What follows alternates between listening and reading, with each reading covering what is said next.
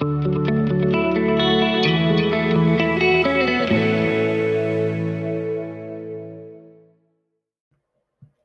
to episode 4 of the Parbar podcast. We are talking again about bravery and courage.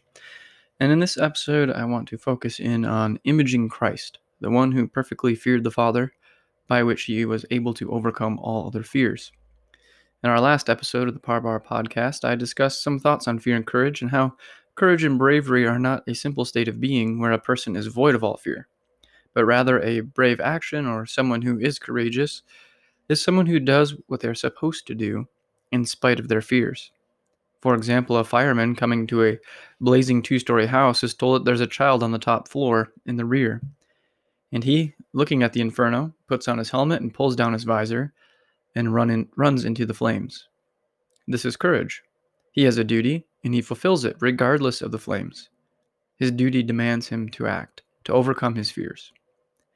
I used Jesus as an example last time, and his great moment in the Garden of Gethsemane, when he was sweating great drops of blood. And in spite of the fear of beatings and abandonment and crucifixion, Jesus committed himself to the Father's will. If the Father willed it to be that Jesus would be abandoned and beaten and crucified, then Jesus would overcome his fears of those things by choosing to obey his Father. Jesus has a duty. He has something he is supposed to do according to the Father's will. Jesus came to die. And so, he acted accordingly. Jesus is still our example. We are Christians, after all. This means that in every area of our lives, we too have commands from our Father in heaven that we must obey. Husbands, you have commandments to obey, and so do you wives, and so do you children, and so do you church members, and so do you pastors. We all have a duty to fulfill. Wherever God has us, we have commandments.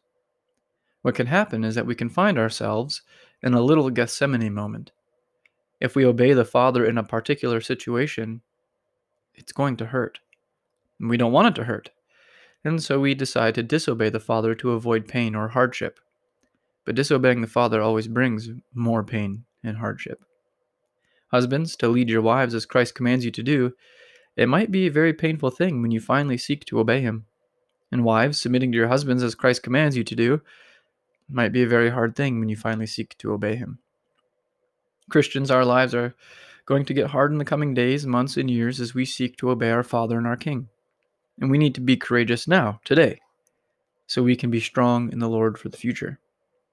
We are to be the light of the world, and if you shine, you will be hated. You may get fired from your job, or you may come to the conclusion that as a Christian you cannot wait to get fired, and you must quit your job. Now think of the fears involved with obedience to God. Your wife or your husband might be offended and upset. Your friends and your neighbors might no longer talk to you. You may lose your job and the income to provide for your family. You may find yourself in front of a mob chanting some new mantra that was just made up last week, seeking to accept everyone on earth, except you, of course. And let's be honest, the fear of creatures can be quite overwhelming. But let's put those fears in their proper place. The fear of the devil is still fearing a creature. Fearing the world is fearing the culture that creatures of God have made. Fearing man is fearing the created images of God. All of those fears can be overcome, however, in the same way that Christ overcame them, namely by committing to do the Father's will, no matter what the devil, the world, or your fellow man may think. Creaturely fears be damned. My Father has something for me to do. Christians, our time of courage and bravery is coming. And we must put these sorts of things deep in our bones. We might have romantic notions of martyrdom, but if we are not submitting today to the commandments of God, what makes us think we'll be strong enough in our faith to submit then? So when the fears and the cares of this world seek to choke us out, let us now be strong, so we can find ourselves of good cheer and bravery and courage as we follow the path of our King to glory. It's rather plain in the Scriptures. Hear the words of Ecclesiastes 12:13.